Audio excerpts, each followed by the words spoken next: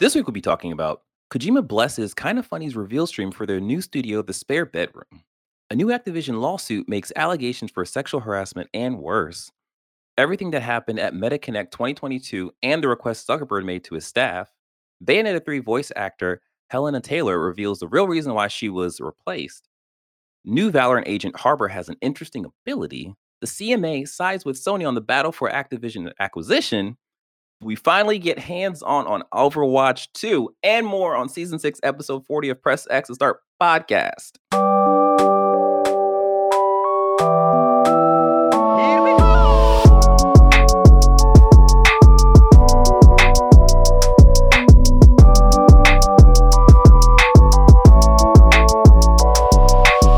What's up, everyone? I'm your host, DJ, aka Sexy Bad Choices, aka May All Day.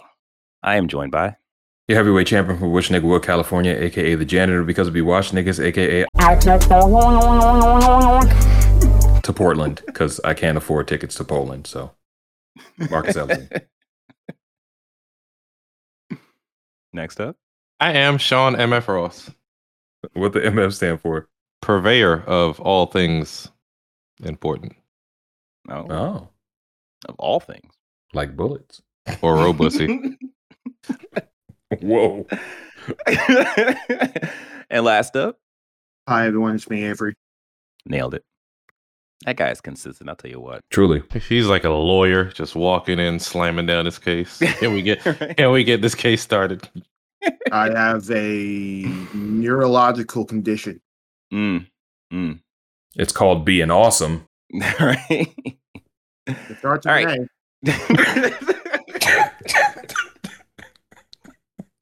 It's nice to see he's a source of comedy for y'all.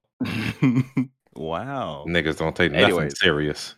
Press X Start Podcast is a weekly show where we talk about the latest gaming news, review the biggest games to give you our thoughts on the games we are playing, and you'll definitely get that today. Our goal is to expand the video game media landscape through an underserved point of view. If you like what we do and you're watching us on YouTube, you can support us by liking the video, subscribing to the channel, and hitting that notification bell. If you are listening to us, we appreciate you leaving us a review on Apple Podcasts or the podcast service you are tuned in on. If you want to join in on our conversations, you can join our Discord at pressx2start.com. Ooh. I had a frog in my throat. How'd it get there? Lucio was in your throat? Oh my God. How'd you know? Wait a minute. Speaking of reviews, we have a review from Homer J. Simpson. Woo-hoo! Not the cartoon, but this actual person. No! They say, "Are you tired of old white guys?" Question mark. Yeah. That's a deep question. That's a really deep question. They follow by saying, "I'm tired of listening to a bunch of old white guys that sound alike, parentheses, like me. Best podcast out there. Funny, on point, truth. Nice job, guys." Thank you, Homer J. Simpson. And you, audience members out there, you can be like Homer J. Simpson and review our podcast because we need it. And it makes us go choo-choo like a train. Cool. All right. I think that's it. Oh, actually, no, that's not it. As I said at the top of this podcast, we got to go hands-on Overwatch 2 finally, all together as a team, and we had a great time. And you can see our great time by watching our Overwatch 2 gameplay stream. It is available right now on our YouTube channel. So make sure you go check that out right now. Actually, after this podcast. So don't pause the podcast and go to that channel. Watch this, enjoy this content, and then jump to that, and then enjoy that content. And then come back to this because your view won't be counted twice, but we'd appreciate the good gesture. So cool. Thanks. All right. The view counter isn't just unique views. It's every successive view on the site. Theoretically speaking, a person could go to a YouTube video and put it on autoplay, and as long as it's the actual diagnostics of the website itself read that it's an active participant, then it should count that autoplay. Because at the end of the day, views tie into ads and ad incentives. So, Well, thank you, whoever watched it 7 times. Look at Grandpa figuring out just how YouTube works. I'm proud of you. We have a new ask of you listeners. We only need 10. We need 10 in about 10 days. So just watch one of our videos and put it on autoplay and just leave it. You can go about your business. You can go on vacation. Just make sure you pay your electric bill, and then Mm-hmm. we'll appreciate that, and we'll shout you out. So just leave a review on our podcast. That's all you got to do. That's all you got to do. Come on, just do that. All right. With that being said, and now that we have that extra information, let us jump into the quick hits.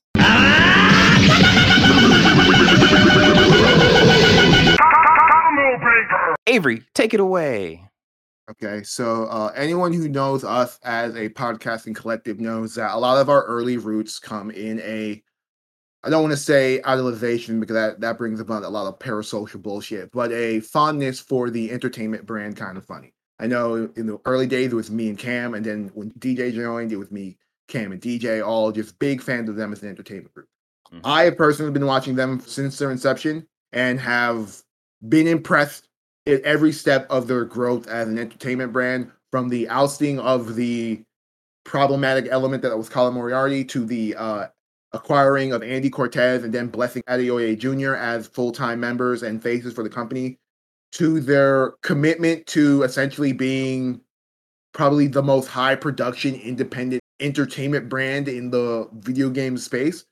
And so nothing made me happier to watch essentially their emergence from the pandemic era, work from home, to having their entire staff, which is 11 people deep, in a studio. And nothing shocked me even more than watching their introduction video and hearing a Japanese voice, which I immediately clocked as, oh, this is Hideo Kojima. And so their big announcement to their brand new studio began with a narration and then a full-on cameo from Hideo Kojima. I guess just giving you a brief overview of their development as an entertainment group. So that was insane. And then they showed off the studio, and I'm putting the cart before the horse, but this is the entertainment space that I aspire to in a world where this podcast becomes successful. Yeah, the space is amazing. One, it's an insane space, must be extremely expensive, and frankly, probably out of my mind view, but like, this is an amazing production space, and like, I am incredibly proud of the work they've done to go from literally a spare bedroom to fucking a studio that is frankly better than an IGN, probably better than a GameSpot. It's like, insane. This is the best looking studio for the size of Kind of Funny that I have ever seen in my following of this kind of content. Like, this is insane. It's also cool to kind of see like those a lot of people from like, news or reporter spaces to music videos to movies have been embracing kind of LED screen technology, especially with the volume and stuff like that. And so it's cool to kind of see them get the chance to bring that into the fold. And also the big LED screen in the back and them having their own specific graphics. It speaks to my heart as a wrestling fan because it looks like some wrestling shit. So that's cool. They do a wrestling show. Yeah. Like Greg Miller is a big wrestling fan. Oh yeah, he is really good friends with Austin Creed, and he's always talking about these. A, Greg Miller does a wrestling show on WWE Network, and B, they have their own wrestling entertainment brand at Kind of Funny, where him and Snowback might come out in professional outfits and they commentate over gameplay of the last WWE 2K game. The funniest moment though is that they clearly have and they have like they finessed the Kojima thing, because this isn't the first time they've done shit like this before. They once had the previous face of PlayStation do one of the openings for their first Kind of Funny live. Was it Sean Layden? No, it wasn't Sean Layden. It was before Sean. It was yeah. So I'm like, this is something. And then in the middle of their 24-hour marathon stream, Kojima tweeted about them and said, dude, this is... I'm not going to paraphrase the direct tweet, but this is the sentiment I got from it. This is sick. It also reminds me of how I split off and did my own independent thing. So it's like, that's a really cool thing. That like, and they even acknowledge that during the thing that we didn't ask him to tweet about us or do anything like that. That's cool. Yeah, it's cool. So this is ultimately something like this is ultimately what I hope for with this endeavor, and hopefully I don't have a nervous breakdown again and eventually get to that point. For sure, for sure. We got you, buddy. Just to jump on to what Avery's saying, like, I'm also a person that's followed Kind of Funny. I've mentioned them so many times on this podcast. Like I followed Greg Miller from IGN, from Podcast Beyond, and it is just so amazing to watch his growth as like a person and a personality in a way of just like, man, this is insane. And I'm just so happy for where they have started from to where they've become. And like, just to have that studio space and to see how that evolves. Cause right now I'm just like, man, you really can't get any better than that space. So, and of course, like Tim Geddes, essentially he was the brainchild for that space because he's so big on like LED lights and the video wall, and he wanted the video floor and so on and so forth. And he's always like put that like production thing at the front and foremost of their evolution, essentially. So this is just great. This is just great, and it's awesome. I'm so happy. So yeah. Okay. Yeah. So our next story comes from Kotaku.com. This is from Luke Plunkett. New Activision lawsuit makes revenge porn sexual harassment allegations. So in the ongoing Is Activision Blizzard a Good Company conversation, I'm going to read an excerpt from this. The latest suit filed in Los Angeles by an unnamed former employee of the company targets both Activision Blizzard itself along with the employee's former manager, who they do name Miguel Vega. The complaint alleges Activision Blizzard's failure to curb sexist and harassing conduct emboldened manager Miguel Vega to abuse, belittle, and assault Miss Doe by making comments to her about oral sex, masturbation, and orgasms, threatening her job if she would not consent to sex, mocking her breasts, and commenting on other female employees' attractiveness. Wow. Mr. Vega also repeatedly threatened to expose a compromising photo of Miss Doe. Activision responded to this. Spokesperson Rich George provided the following comment. We take all employee concerns seriously. When the plaintiff reported her concerns, we mainly opened up an investigation, and Mr. Vega was terminated within 10 days. We have no tolerance for this kind of misconduct. Read that paragraph right after. We take all employee concerns seriously. When the plaintiff reported her concerns, we immediately opened an investigation, and Mr. Vega was terminated within 10 days. We have no tolerance for this kind of misconduct. I was talking about the one right after, but I really wish she would have like recorded some of this stuff so she could have rock solid evidence. But I mean, they already fired him. But I mean, in her suit against Activision, and now I guess it's kind of like a he says she says thing because apparently they met at a gaming night before she was an employee, and they ended up having a relationship.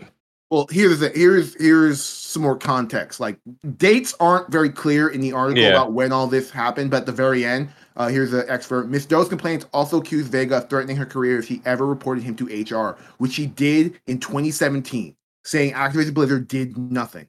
Wow, okay. And then up until August 2021, weeks after the company's culture had become international news, he continually threatened to publicly release the quote-unquote compromising photos he had on her.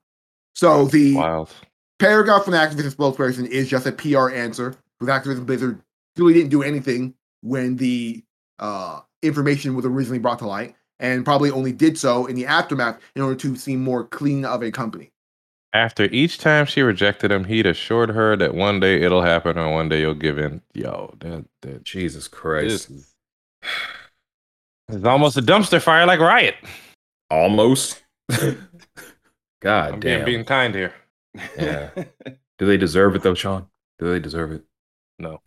No, that's horrible. I mean, I'm glad, even though it's, definitely them trying to cover their asses and do damage control, I'm glad that he got terminated relatively quickly, but still, that's the fact that this is something that continues to persist even after all of the shit that happened within the last 2 years and the kind of reckoning of sorts that happened is troubling, to say the least. Yeah, it's very telling that the file was made, or the claim was made 2017, and nothing happened, and she had to deal with this for a whole 3 years before. I guess no, even more than that, because 2022, so 5 years. She had to deal with this for. Wait, is she still an employee for Activision? I don't think so. No, because it's former employee, but okay. She's been dealing with this for a while. If she met him back in 2009 or 2010, Oh, 10. Yeah, it still works. Anyways, no one should have to deal with that shit for any amount of time, and it's just it's fucked up all the way down, essentially. But it's good that this guy got let go. It's actually it's better that this story got put into the news cycle, so now when anyone Googles this guy's name, this is going to be a story that pops up. So this is going to follow this guy for the rest of his life, and it should. So Absolutely. Yeah. yeah, That's a silver lining in all of this. right. Only winner, and this is the lawyers. You're not wrong. Anywho. Okay, our next story is from IGN. This is from Logan Plant. MetaConnect 2022, everything announced. So Meta, the company that was formerly Facebook and is now the quote unquote leading face when it comes to essentially the meta and all that, had a sort of big press conference showcase to talk about their plans, their VR plans going forward. One of the things they announced is the Meta Quest Pro coming October 25th and costing $1,500. This is now we joke about how fucking insanely expensive this is, but it's a high end. It's a high end. Yeah, it's a high end thing, and then they are the ones who sell the Quest, which is the cheapest VR platform on the market. So there's not much real. There's no competition for them to even price this competitively, basically. That's not necessarily true. There's the Vive. There's the Vive, there's Valve's headset, there's a PlayStation headset. There's a bunch of headsets out there that are better than the Quest, but more expensive. Let me see how much the Vive costs now. Jesus Christ. So $1,300. But the point of the Quest Pro is that the one thing it does that all the others don't is it is a wireless headset. It's all it's an all-in-one thing. Yeah. So it's essentially from what I can tell. Go ahead, finish. No, from what I can tell from just reading documentation, it is essentially just a high-end PC trapped in a headset. Yeah. So it puts the Quest finally on par with more powerful high-end headsets that use a computer as a computing source. So I forget what podcast I was watching this on, but apparently I mean, it wasn't us because we haven't reported it yet, so it technically didn't exist yet. You know what I'm saying? But apparently the specs on this is lower than the specs in the PSVR 2. Is it? But the only difference is that this the difference is that this has a phone hardware in it to get it to run without any cables. But the scary thing is that apparently the specs in PSVR 2 is supposed to be better than this. So it's like, how much is that actually going to cost? Because Sony is definitely on that thing. I think a lot of the cost of this device comes from the fact that it is wireless. Yeah. Oh yeah. And the battery and all that, and yeah, because it has to do a lot more than it has to do a lot more than a lot of other headsets, and it also has to be wireless without cables. Like I said, this is the sort of keynote thing. It's prohibitively expensive for most people. Like if I'm getting a VR headset, I'm getting a PSVR. But this is if the PSVR has shitty cable management, because look at the tiny space I am in right now. This is where I'm going to be using my PSVR 2. If this is something I probably could have. Looks like you might want to invest in a futon, my guy, or a Murphy bed.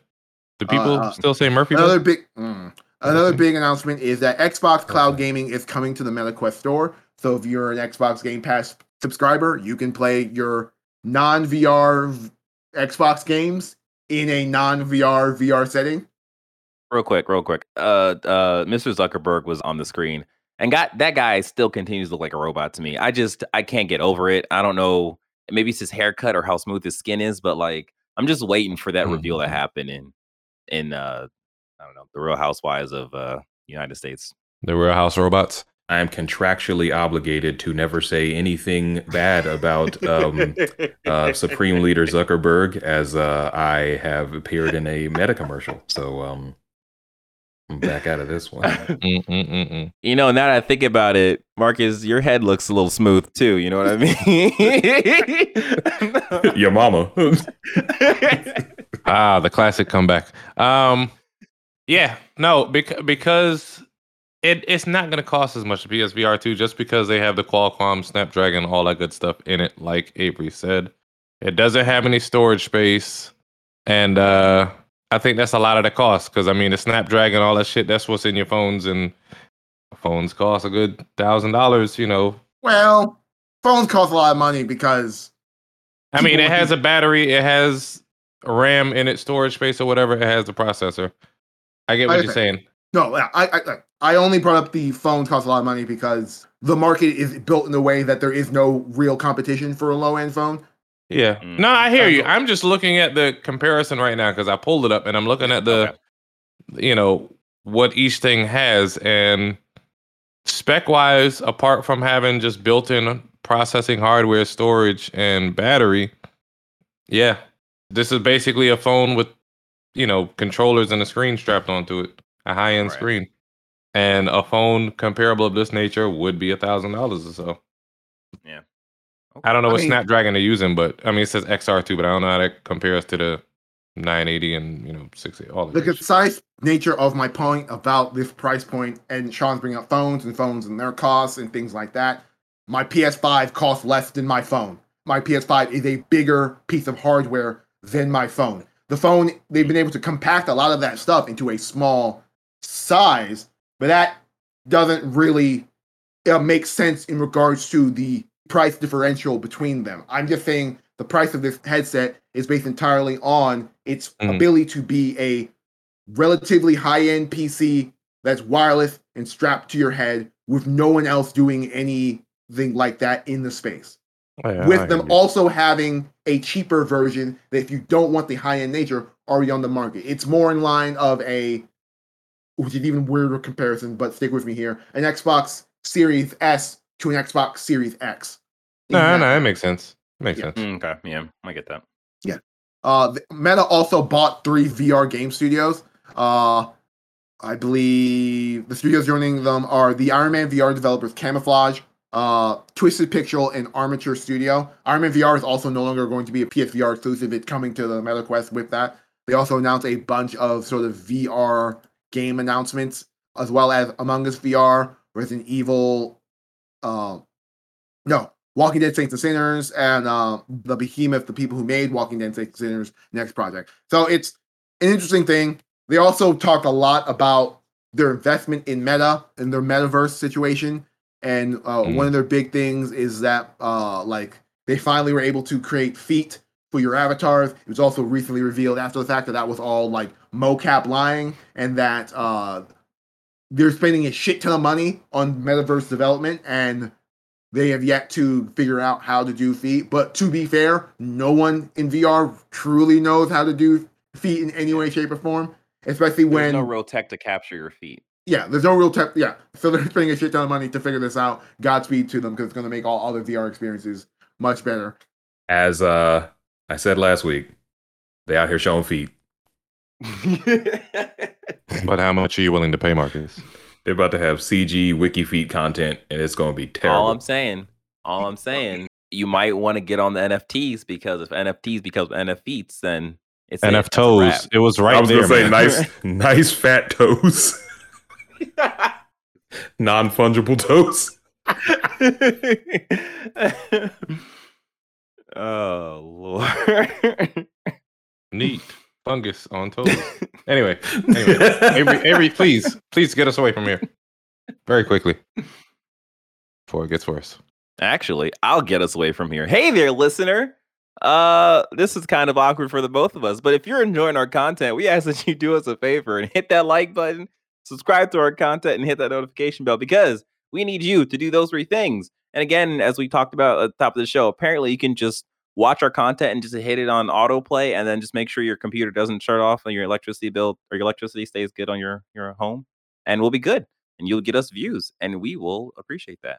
If you do all 3, we'll send you NFTs of our NF toes. No power in this I don't verse. think No power in this verse. I will leave.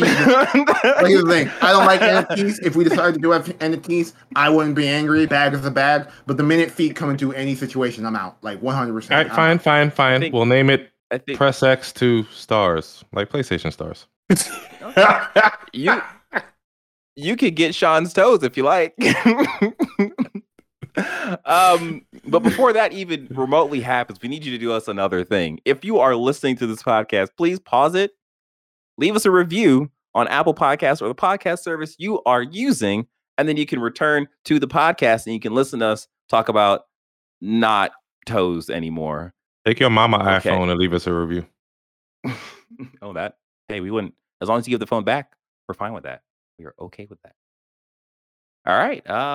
Let's jump into the next thing, Avery. Yes. Okay. Cool. So this is a big thing that popped off, and this is, I'm going to keep it a buck. I'm not a games journalist.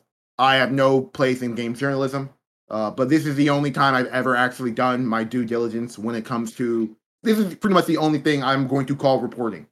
Because it's me doing actual research and things like that and looking into the situation and not relying on a news outlet to give me the concise details of the situation. So this week, let me back it up a bit. Bayonetta 3 came out, or was announced, and in the trailer, Bayonetta hardcore fans sort of noticed that she sounded differently. And we all sort of noticed that, is Helena Taylor, is she not doing the voice? Helena Taylor came out and said, I cannot say if I'm not doing the voice, but hinted that she wasn't doing the voice. It was eventually revealed that Jennifer Hale, the female Nolan North of video gaming, was doing the voice of Bayonetta. And she does a pretty good interpretation of that sort of Helena Taylor voice, which, let's be honest, the Bayonetta voice is just her voice played up. This is not Troy Baker creating Joel. This is not, I'm literally changing accents, doing all this other stuff. This is my normal voice, and I'm playing it up and acting. So, like, Helena puts a lot into Bayonetta. So this weekend, Helena revealed that in a series of tweets that, hey, the reason I'm not in Bayonetta 3 is not because of what Platinum says with scheduling difficulties, was that they lowballed me super hard on this entire game and promised me $4,000 for the entirety of the Bayonetta 3 voice role, which, if you look at all the trailers for Bayonetta, is Bayonetta talking to herself. So that's an insane, insane sort of like a chain of events. That's an insane chain of events. What's even more insane is that she wrote a personal letter to the director of Bayonetta, Hideki Kamiya, and said, hey man, we have been working on Bayonetta for the last 3 years. Frankly, a lot of Bayonetta is me, and I think it would do the fans and everything else better if I'm still doing the voice. I would love to still do the voice, but the pay you're offering me is unacceptable. And Kamiya was like, hey man, I love you, but this is the price. And now, Hideki Kamiya is probably one of Japan's most prolific video game designers. He's also responsible for creating Devil May Cry and making Resident Evil. He's the director of Resident Evil 2. He also created the first Devil May Cry. He left Capcom a while ago, and they founded Platinum, and he created Bayonetta and a lot of their big games. Kamiya has not made any of the bad Platinum games. He's been very much instrumental in making a lot of their more like critically acclaimed games. He's also very notorious online about having a very heavy block.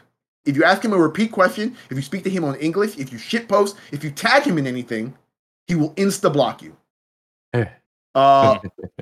He had a list of rules on his profile to that extent. Now, when this news came out, Kamiya came out and said, hey man, this is fucked up, what she's saying. None of this is true. Also, remember, I will block everyone. I'm only paraphrasing to this because the actual Kamiya quote was removed by Twitter because his account was restricted because he was blocking a shit ton of people, and so just assumed he was a bot. And then, as if you look at Hideki Kamiya's Twitter as it is now, it is gone. It has been removed from Twitter. His account has either been removed or indefinitely suspended in any way, shape, or form. Send that nigga to the Shadow Realm. I was trying to do more research to see if there's any information on why it was removed indefinitely. This could be like a Platinum PR thing saying, Hideki, you can't be doing this out here on the timeline anymore. This is really bad for PR. This could be a Nintendo situation coming, hey man, we don't like what you're doing, and so we're just doing this. There are multiple ways this can go.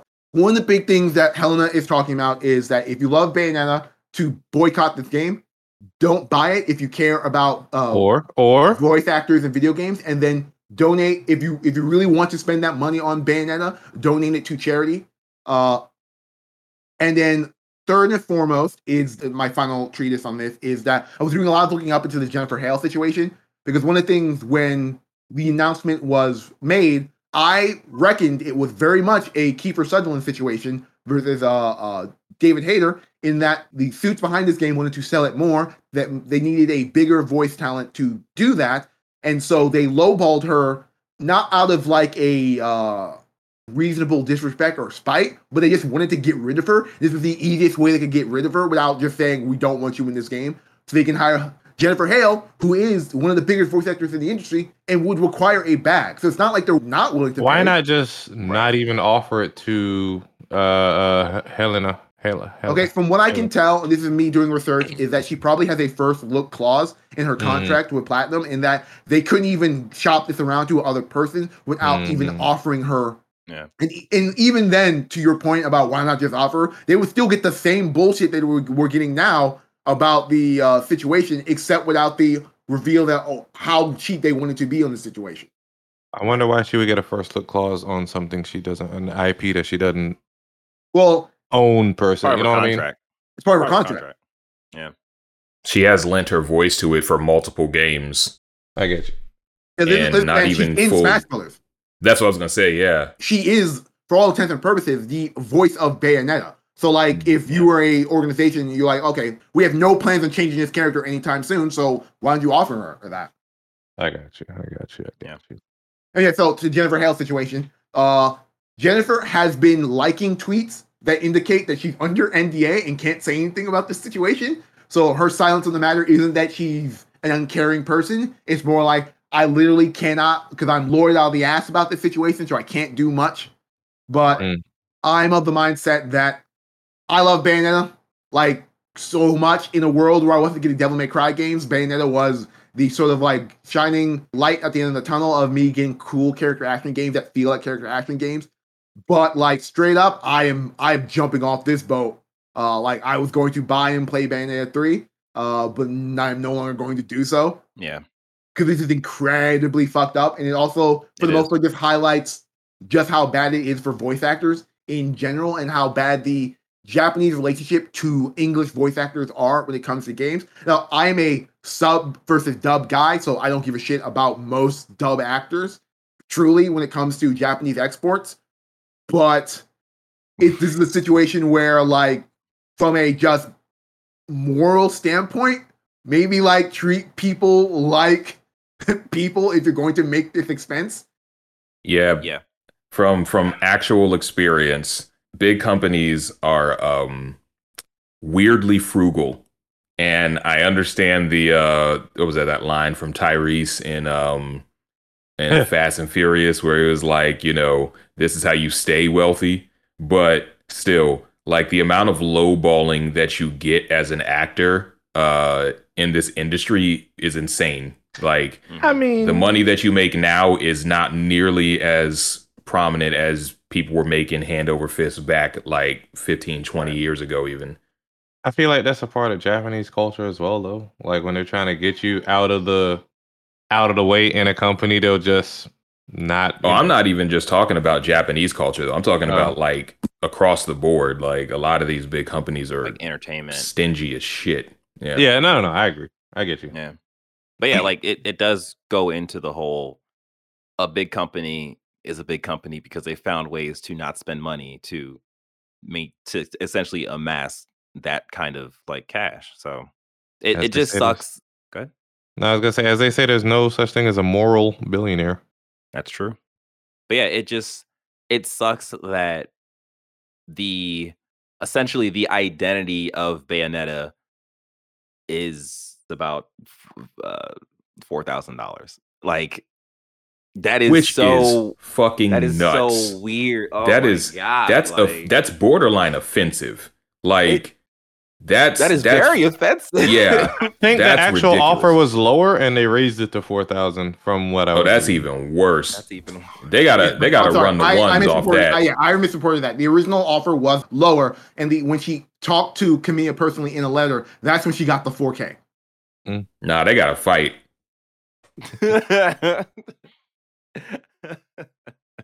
Yeah, that's insane. That is just, and then like just to take that and just put that in today's economy with inflation being a thing, and we're talking about how much everything just costs now. Like, what? It's a drop in the bucket. That's a drop in the bucket. In her Twitter, I want everyone listening to go check out the videos and released on her Twitter. She's actually really easy to find. It's just Helena Taylor on Twitter. But like, she talks about how like being a voice actor is really difficult.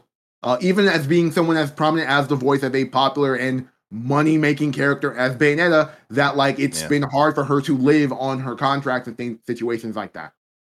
Yeah, she has 8.6 million views on this video, so it's definitely getting out there. And she's tagging Nintendo America, Nintendo Japan, Nintendo Europe. Here's the thing. Everyone is reporting on this. It's not just video game people. It is now popular internet personalities. I fucking watched a mogul mail from Ludwig of him talking about this and him doing better research than I am and getting out more and more details about this situation. Yeah. Hopefully I will be... Okay. I was just going to say, hopefully this opens some really big doors for her because she deserves it after this bullshit. Yeah. I'm going to be real interested to see how Bayonetta 3 does when it releases. Because I don't think it's going to do well. Like, it's like this is not. We talked about this versus the Call of Duty situation, and I'm like, if Bayonetta doesn't do well, it has nothing to do with Call of Duty. It just happens to do with Bayonetta as a franchise. Well, I mean, like at this point, I'm not even.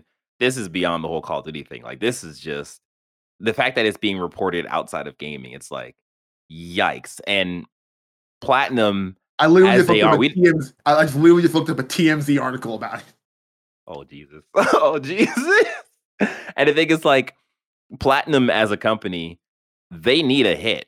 Like they tried Babylon's Fall. I don't think we reported on it, but Babylon's Fall is being turned off as it should be because no one is playing that game, and they shouldn't because it's not a good game.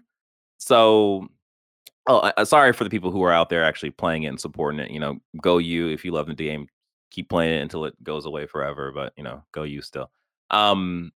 Yeah, Platinum needs a hit, and to see this and see how it's going, it's like their time might be up pretty soon.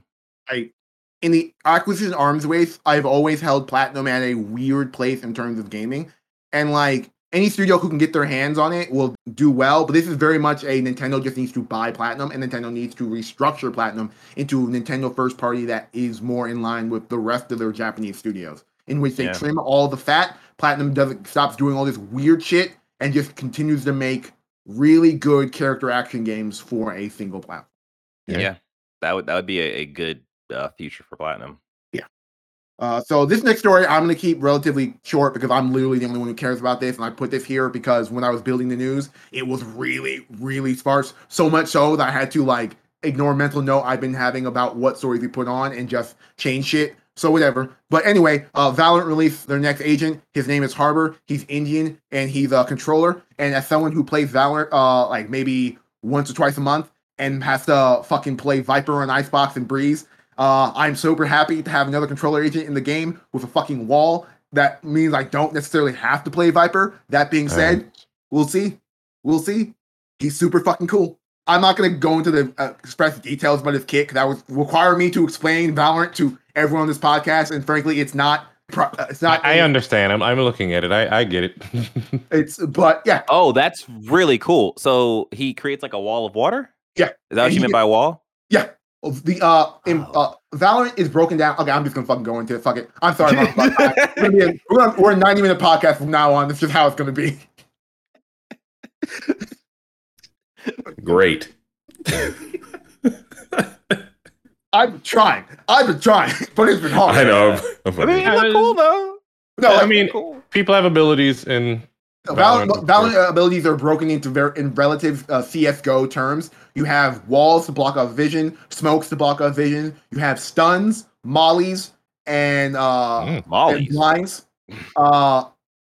Those are usually how all the abilities go into. Then you get the every once in a while you get a fucking insane ability where a character can just teleport or move 100 miles per hour or some bullshit. Fucking neon and alting. It's a whole thing. But anyway, Harbor has essentially, as far as I can tell, he has some of the most full coverage abilities in terms of locking down a sight and cutting off vision. He can't be played solo controller though. So like I said, I can play him on. I can probably play him on Icebox and fucking Breeze and shit, but I'll not be able to play him on any other map because he doesn't have global smokes. He is very much, I can smoke and cut off line of sight in my line of view, but if you're on the other side of the map, I can't really help you. You can't really play him solo controller. That's it. This is me having a Valorant minute. I apologize for taking up this time. I'm just really excited about Valorant. Trust me, I've been fucking playing Astra and Viper for the last year and a half. I'm just excited to fucking play now controller, guys. Okay. Hey, that works. Okay, so our next story is, I alluded to earlier, I have been cutting pretty much every story about the ongoing Activision Blizzard Microsoft buyout because, frankly, it was the same talking points over and over and over again, and I was getting tired of both companies, both Microsoft lying out of their teeth about the value of what they're doing and saying everything was for the gamers when it's like, nah, man, just fucking say it. You want to make money. This is why you're doing it. And PlayStation being extremely hypocritical, even if they were pointing out like true facts about what Microsoft is lying about. But a lot of shit came out over the last week about the ongoing nature of that. Beyond one of the stories I forgot to put on this list was from Brazil. It passed in Brazil, and Brazil's talking point was, we're not here to protect the interests of other companies. We're not here to make competition fair. Yeah, we're not here to make competition fair, which is Brazil's point. All right, Brazil. Yeah, but anyway, our first. Yeah. No, go DJ. Nah, don't. No, okay. I was gonna get into like Brazilian politics a little Politics? bit. Yeah, I was about to say, all right, Brazil, don't come asking for help. When one country comes in, we're not here to help make world politics fair.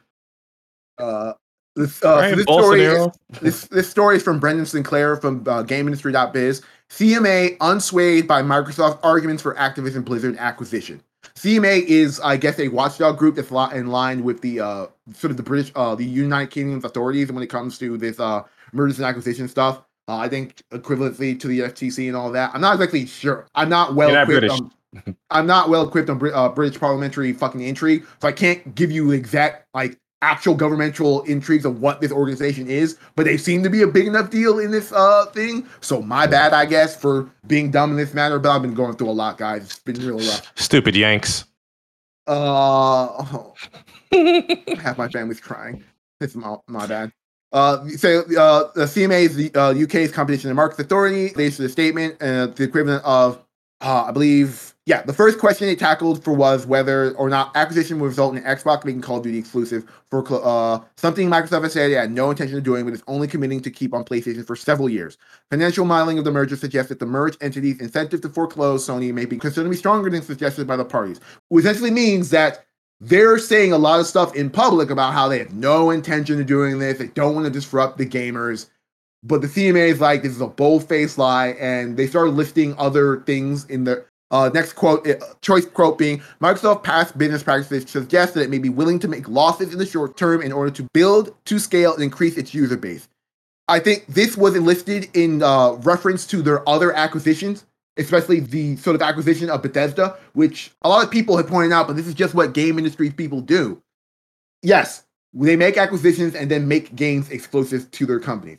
That being said, you can't be out in public saying we have no intention to do X, Y, and Z, when then you have Starfield, which before your acquisition was going to be on all platforms, locked to your platform. What is the what is the core difference between those two properties? If you're telling us that Call of Duty isn't that important, what is the difference between that and Starfield in regards to your ongoing business? I mean, I guess they could argue that Starfield has yet to come out yet, so nobody has an attachment to it on PlayStation, whereas Call of Duty has been going on for over a decade. History of being multi-platform. Yeah. So I get it. Another paragraph, I'm still reading from it. It also dismissed arguments that Microsoft would keep Call of Duty multi-platform simply to avoid public backlash, saying it did not identify any persuasive evidence that Microsoft would be deterred from engaging in total or partial foreclosure strategies by the prospect of reputational damage to Xbox or Call of Duty. This is just Microsoft has then gone on to say that CMA is just taking PlayStation side of this argument. And they're prepared to continue to fight back. I believe one of the quotes from the head of Microsoft is that if PlayStation wants the competition, not Xbox, Microsoft. If Sony wants a competition, we are ready to have a competition. Which, if this is me coming out of the Xbox conversation altogether, when the CEO of Microsoft, who has a history of corporate acquisition and being a giant corporate monopoly, starts talking shit about competition, that's not a good look in terms of I'm just saying in optics about the sincerity of this deal. Mm-hmm. They're oh, you want smoke? All right. Bet. I thought I was feeling you. This is from IGN. This is from Kenneth Shepard. Xbox calls PlayStation too big to fail following UK's criticism of Activision Blizzard deal. One of Microsoft's talking points about this entire situation is that we're not number one in the market. PlayStation is. Us spending $70 billion on this entire publisher, which is, forget me if I'm wrong, Activision Blizzard was top 5 in terms of publishers, or was it top 10? I'm not exactly sure, but it's I think 5. I think it's 5. It's top 5. So us acquiring another of the top 5 publishers isn't going to do anything for the overall market share, and PlayStation will still be number 1. And that is a factual statement in the short term of this acquisition war. But I believe a quote from Sony, this is from VGC, from Andy Robson, Sony tells regular Call of Duty players are likely to switch to Xbox even without exclusivity, which is another true statement, because if people remember, when Call of Duty had a Xbox deal, Xbox was leading the market. And then Call of Duty had a PlayStation deal, and suddenly PlayStation started leading the market when it comes to Call of Duty. Between PS3 and PS4, people jumped off of Xbox on the PS4. We've seen this happen. Yes. I don't think people really wanted to jump to Xbox. It's just that the 360 launched earlier and was less expensive than the PS3. Yeah, but they also had a marketing deal, and the PlayStation launch also, this is before backwards compatibility was a real feature that everyone talked about in that generation. So this is you saying, I bought all these games on Xbox, I'm just abandoning them and going to play on PlayStation because I play 2 games a year, and one of them is Call of Duty. Mm-hmm. At least that's how I'm reading it. Foolish. Another thing that's sort of been revealed in all of this is that Microsoft generated $2.9 billion from Xbox Game Pass last year, regulatory docs suggest. This is from Chris Scullion. So one of my big arguments against subscription services in general, this is just based upon my knowledge of the streaming wars and sort of television, is that they do not make money. They don't make money. You burn a shit ton of money doing that, especially trying to be competitive. I think I've had this argument with people on the podcast about Netflix in particular, and that Netflix has said they're in the black, but they're definitely in the red, borrowing money on a regular basis. And I mean, you don't make money from the subscriptions, though. No, you do make when your entire business model is subscription. That's how you make money. They're selling something else. They're selling info, user info, ad, whatever. They're selling something else. Most companies are not making their money solely through subscriptions. I don't know what the fuck Netflix is doing specifically, but I hear what you're saying. Yes, in regards to other companies and subscription services, that's a concern altogether. But in regards to Netflix, they are entirely driven by their subscriptions, and they do not make enough money to maintain the level of content they have there. Because guess what? When Netflix first started, they were able to get Friends for dirt cheap because no one knew what a streaming service is. Now, if they wanted to get Friends, they got to compete with the Peacocks of the world, the Hulus of the world, all those who now recognize how fucking valuable those properties are. Stuff is, yeah. Does anybody here actually use Peacock? Yes, I watched Saved by the Bell, and I watched the Werewolf Show, which is fucking fantastic. And I watch wrestling, which is on Peacock. Is that on Peacock?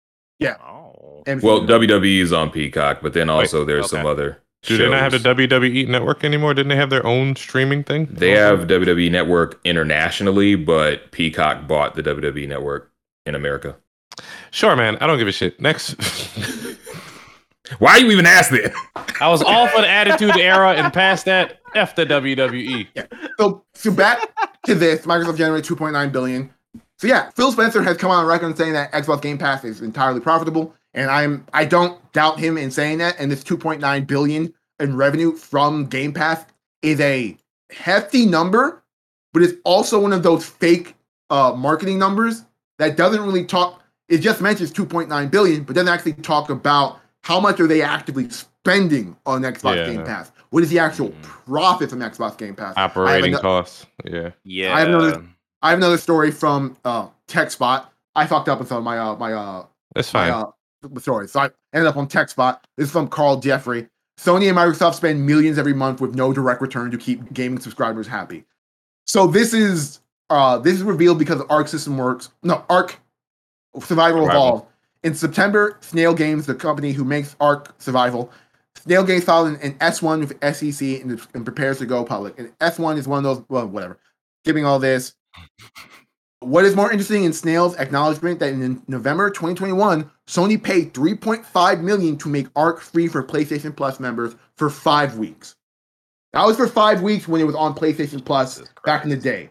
Now, imagine those numbers on an ongoing subscription service. They also reveal that it's on Game Pass, and they now have because of the revenue Microsoft is just willing to shift to them from Game Pass, they have pretty much an auto-renew on their contract with Game Pass to have Arc on there in perpetuity. Yeah. So, the 2.9 billion, what is the actual metric of profit coming from that 2.9 billion when they have to pay fair share for these developers for these products? Yeah. My thesis is 2.9 billion is it's actually a really cool number, and I'm going to stop talking about the metrics of like subscription services making money, but also be a little bit more transparent on how much of that is actual profit and not just a buzzword that you're using to avoid talking about the dangers of a subscription service. That being said, Microsoft and Xbox is owned by Microsoft. They have a large war chest, so they're 100% just willing to burn money to continue to make a bigger product. It looks like they got around 45 to 50 million, give or take, PlayStation Plus subscribers. So a big reveal of that is that there are more PlayStation Plus subscribers than Xbox Game Pass subscribers when it comes to sort of like the subscription service situation. So the 2.9 billion that Xbox is making is actually bigger on PlayStation, but PlayStation hasn't revealed that number. Mm-hmm. We only infer because of the market share situation. Because like I think Xbox owns like 30%, and then PlayStation owns like 40%. So theoretically, they would be earning more. Yeah. And then our final bit of story, the two-part story, is from Paul Tassi from Forbes. Microsoft is running out of ways to promise they won't pull Call of Duty off PlayStation. So Microsoft's big thing is like, oh, we're doing this for the gamers. Once again, I think that's a hollow word. You're not doing it for the gamers. You're doing it for your Microsoft Xbox business. You need to stop trying to use people as a marketing chip, because if you weren't, this wouldn't be a conversation. And this leads to my second story from Paul Tassi, which is Sony's list of demands for owning Call of Duty is ridiculous. And it is ridiculous. And I was like, this is the most insane thing I've ever read. Until I recognized that this might be if Sony PlayStation had a better branding, this would be the biggest dunk of the world on Xbox, but the branding sucks in terms of the market share of subscription services.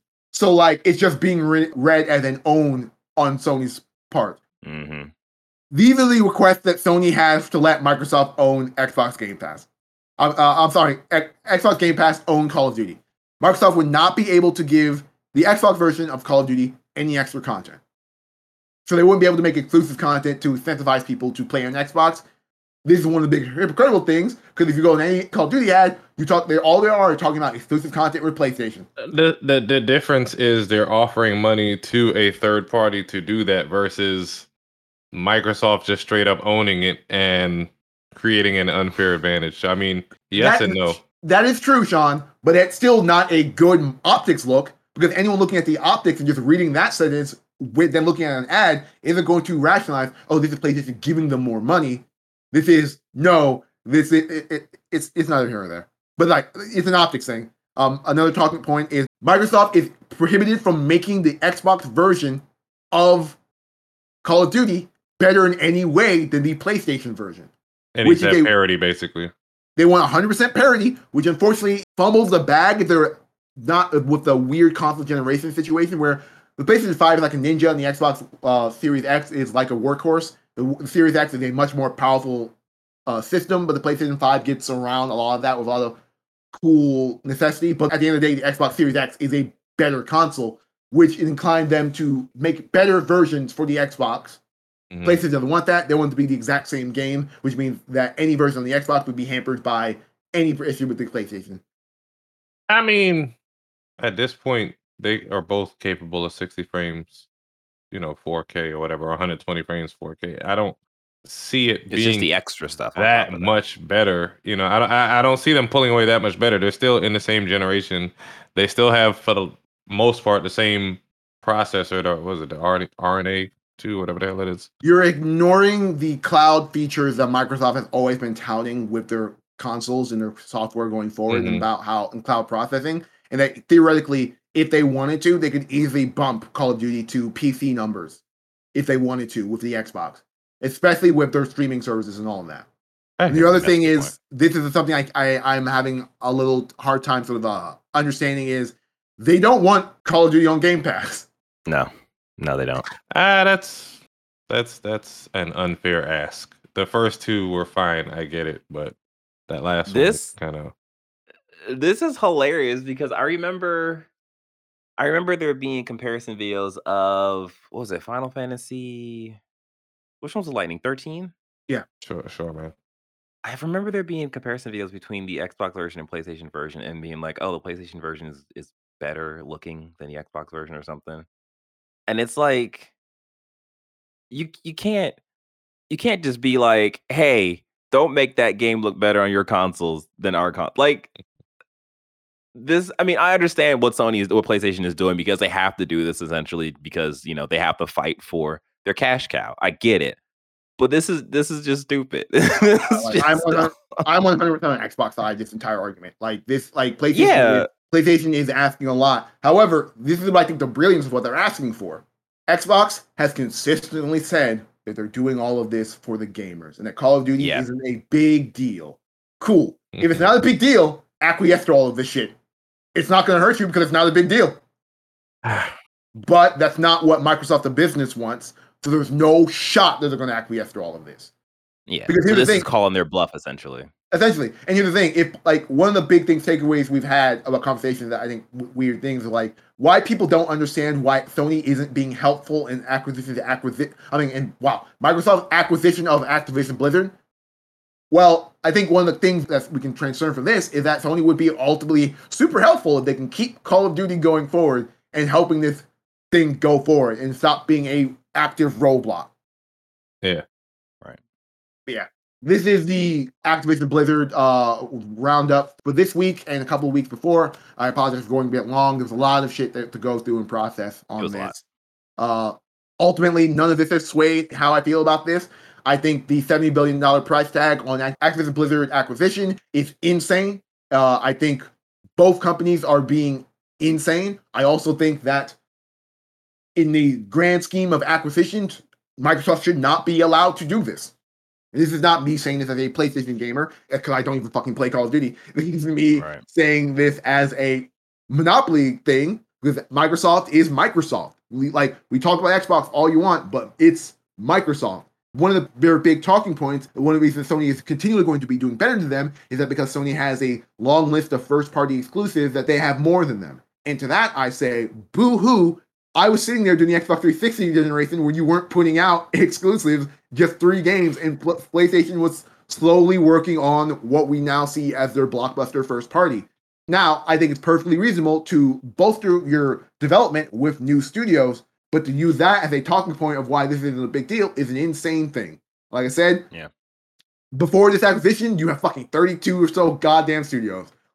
You have a fantastic subscription service, which, even though it's not for me, and I actively think it's a bad thing for video games, has the market share of subscription services and is doing incredibly well. Focus on that. You don't need the Activision Blizzard Call of Duty thing. You're only doing this from a pure monopoly situation because, as far as I can tell, they have planned to keep acquiring studios going forward. And the Activision Blizzard thing will put them at around 40-odd studios. So, calm down, Xbox. Also, PlayStation, calm your shit. I get you're doing all of this from a pure business standpoint of, we can't not say anything. But, video games have changed. The way exclusive works have changed. You have the number one console all games have crossplay. Motherfuckers aren't going to change the Xbox just because they can't get free shit on Call of Duty from you. Mm-hmm. Yeah. I got nothing to say. We'll just see what happens. Like I think with all this being said, I'm not positive that the CMA is going to be able to stop the deal going through anyways. So it is a thing of me being a Call of Duty player. I mean, not all the time, but like Modern Warfare 2, I'll be definitely playing that. It is kind of scary to see what the future of that game will be, but acquisitions are acquisitions. You can't really get around that. Yeah. All right. Well, that has been the quick hits for today. And before we get into what we have been playing, we have a word from our sponsors. I got a shadow behind me this entire time. Oh shit. What if that Insidious thing just happened? Like a little demon thing came out of the side of my face. I was like, that'd be crazy. All right. Yeah, we got a word from our sponsors. Check it out. It's us. Hey there.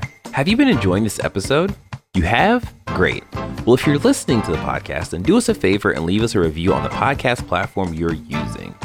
If you're watching this, then like the video, subscribe to our channel, and hit the bell so you won't miss out on any of our future videos.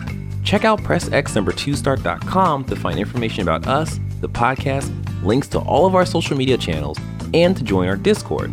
Thanks so much. We appreciate your support. Now back to the podcast.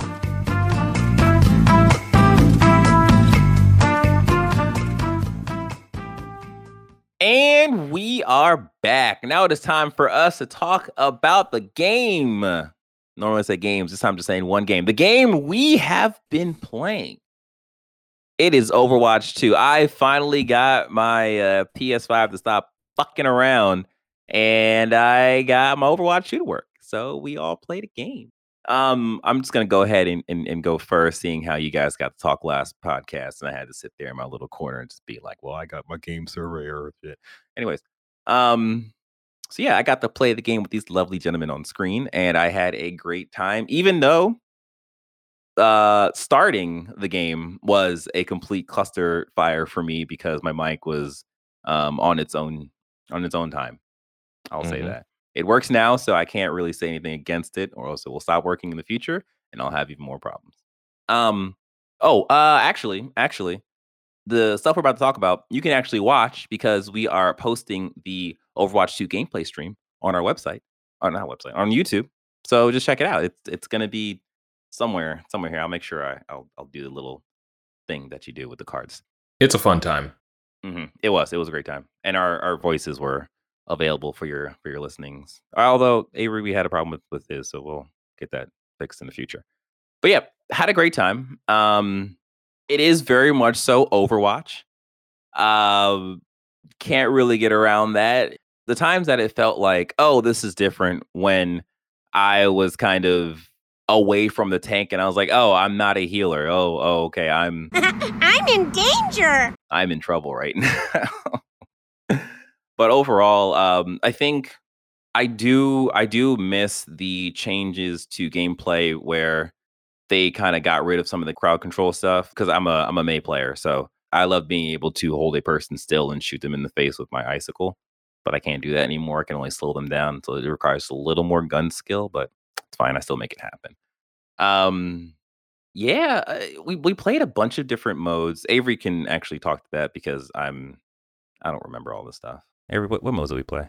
Well, originally, one of the big issues we ran into is that, as far as I can tell, GG's on the whole Overwatch 2 experience early on. So he hadn't touched the game till he was told, hey, we're going to be playing Overwatch 2. So when he started up his game, he was put into the same issue I had, where he was given the first time user experience, where everything was pretty much locked out for him and he couldn't really do much. So we were sort of limited in what we can do. That being said, me, Sean, and DJ were playing first. We tried out 3v3 elimination, which is straight up my favorite mode in Overwatch. Marcus can extol you on the legendary runs we went on with friend of the show, Larissa, in terms where we just spent 3 to 4 hours just playing that fucking mode. Great night. Over and over and over again. Fantastic time. But yeah, we played 3v3 elimination. Then we got the semi-full stack. We're still looking for a regular fifth. Everything went fine. We were pretty much on par when it came to, like, we had more wins than losses playing unrated. Eventually I switched us from unrated and jumped us into the arcade, where we played Yeah, we We played. I think it was Mystery Heroes. Yeah, that was Mystery Heroes is where we landed. That was the last Yeah. thing we did. We played arcade and we played the push map that they have listed there, and then we played Capture the Flag. Capture the Flag is fun, but it's unfortunately like the matchmaking on that is not great. People like to dip on that. So like at a certain point, we were just rolling the other team because they were just like leaving, and we were just. I'm gonna keep it about. We nearly lost because we were so ahead, and everyone was like, "Oh, there's no way we can lose." Meanwhile, they don't know the rules of how Capture the Flag works, and so they were just letting the other team score like 4 times in a row in the last second of the game. I think they were at the 4 captures when then I saw on the UI it was like, "Oh, you have to capture this thing 6 times." I was like, "Oh, okay, I see the mistake that we're doing right now." I'll make it clear. The mistake that you guys are making right now. I was actively trying to win this and being told, nah, man, they have 30 seconds left. They can't win. They can't get 4 scores in 30 seconds. Avery out here bullying them. Oh my gosh, Avery, let them play. Oh, they're gonna win. Oh, okay. And then we ended with Mystery Heroes, which I'm gonna apologize for in advance. That was just me trying something new. Did not go great. Mystery Heroes just revealed to me how many of the characters I'm just not equipped to use and how actually mechanically difficult some characters are to use. That being said, I may start playing Kiriko in terms of adding her to my queue of support heroes because I think she does a pretty good job of healing, and she's the one support character who straight up has a get out of jail free card. In that new mode where like your teammates are pushed off the objective doing their own thing and you're supporting the pack line or just getting rolled, she's the one character who'd be like, oh, this Roadhog came out of nowhere to kill me. I'm just teleport halfway across the map to another character and I'm fine. Yeah, we play a lot of it. Yeah. So I think there's a conversation that needs to be had because I was called a certain thing over streamed and I was like, wait, what does that even mean? By one Marcus when I happen to play as a old character of mine called Lucio.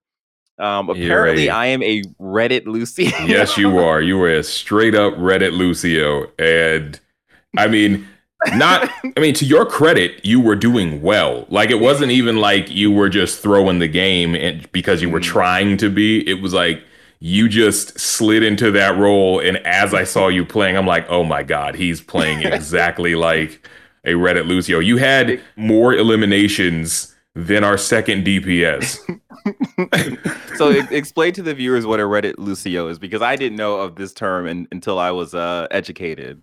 So Reddit Lucio is essentially an attack Lucio, but more so an attack Lucio that focuses on being aggressive to the backline and trolling. So they basically annoy the shit out of the backline and then skate away. So they're like extremely hard to kill. The only thing is Reddit Lucios are also notorious for not healing. Like they're just on speed, doing what they got to do, but they basically are letting the other healer handle all of the healing. Very rarely you'll get somebody who can do both really well. On my best days, I can do that, but in most cases, it's just like, all right, they're on speed, darting around, annoying the shit out of people, getting kills, and also probably being very annoying on a payload, but they're not supporting the team really. Right. This Negro halfway through the game was like, oh, R1 does something. To be fair, DJ, I have been playing the same 2 support characters for 2 years now in Baptiste and Moira. And trust me, the first time I played Lucio and hit R1 and realized that he has that turn it up move where it just like boosts these active effects, I'm like, oh, okay, this character's broken. Yeah. I will say this. Like, I will continue to say that. As the DPS Moira of the group, who only plays Moira and doesn't heal and just runs it down mid and then chases retreating players and then phases away, whatever, I will have 5k damage and 5k health. I will still be top fighting and top healing the entire match. I'm just not doing any active healing to my friends. Whatever. But my thing about Lucio, and I'll reiterate this, is the ability to shoot and heal at the same time is an entirely broken mechanic in comparison to the other healers into the game who can either do either or.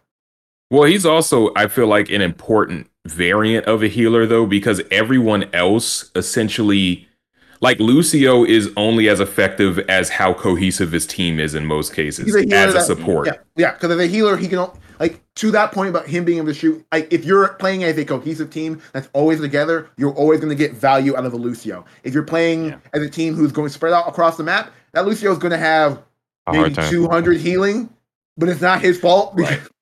Yeah, it depends because like.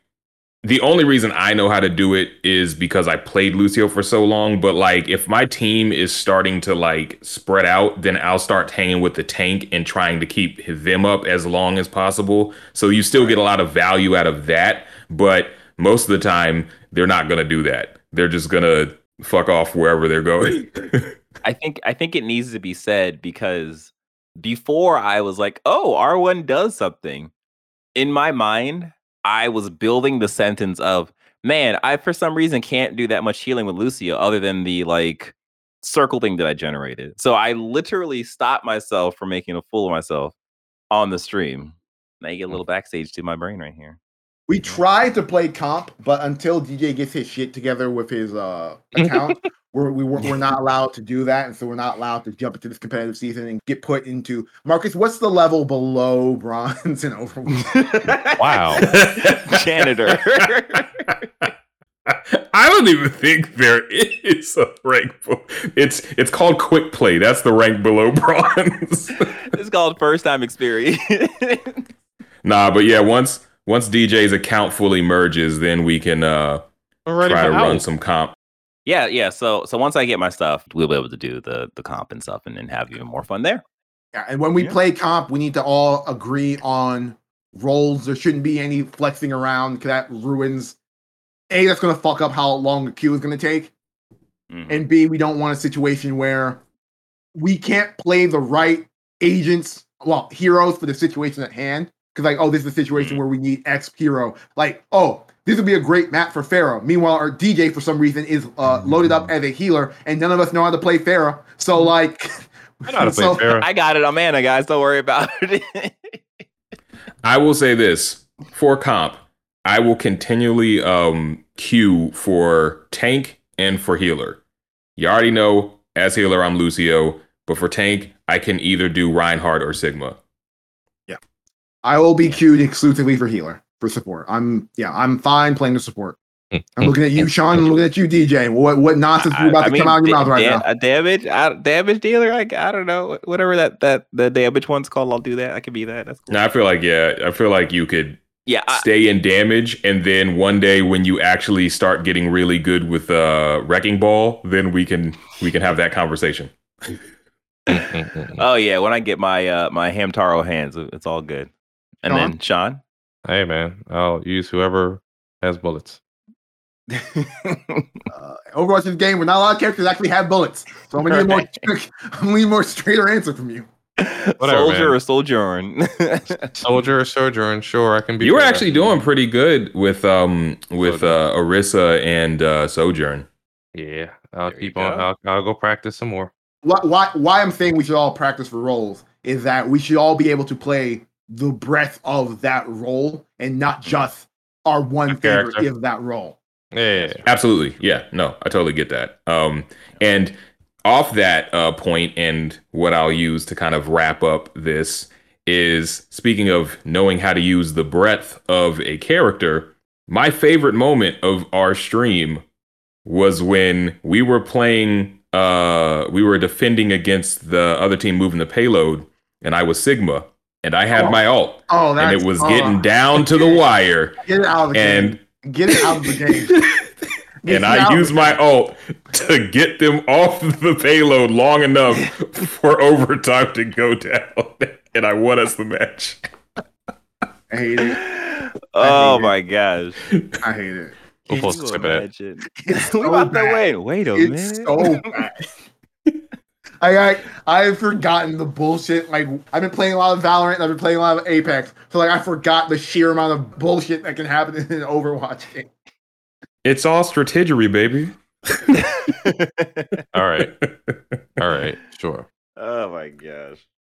Well, I think that's it for what we've been playing. That has been our episode for today. That has been the Press X Start podcast. We hope you enjoyed this episode as much as we enjoyed making it. Don't forget to rate and review on your favorite podcasting app. Don't forget to like, subscribe, and hit the notification bell on your favorite YouTube channel, which is ours. If you would like to join our conversation, you can by going to pressx2start.com/Discord, and that will take you to our Discord chat. We have such a great time there. You can have such a great time there too if you just join our Discord chat. Oh yeah. So yeah, again, don't forget to watch our Overwatch 2 gameplay stream because that's also awesome, and it'd be awesome if you watch that awesomeness.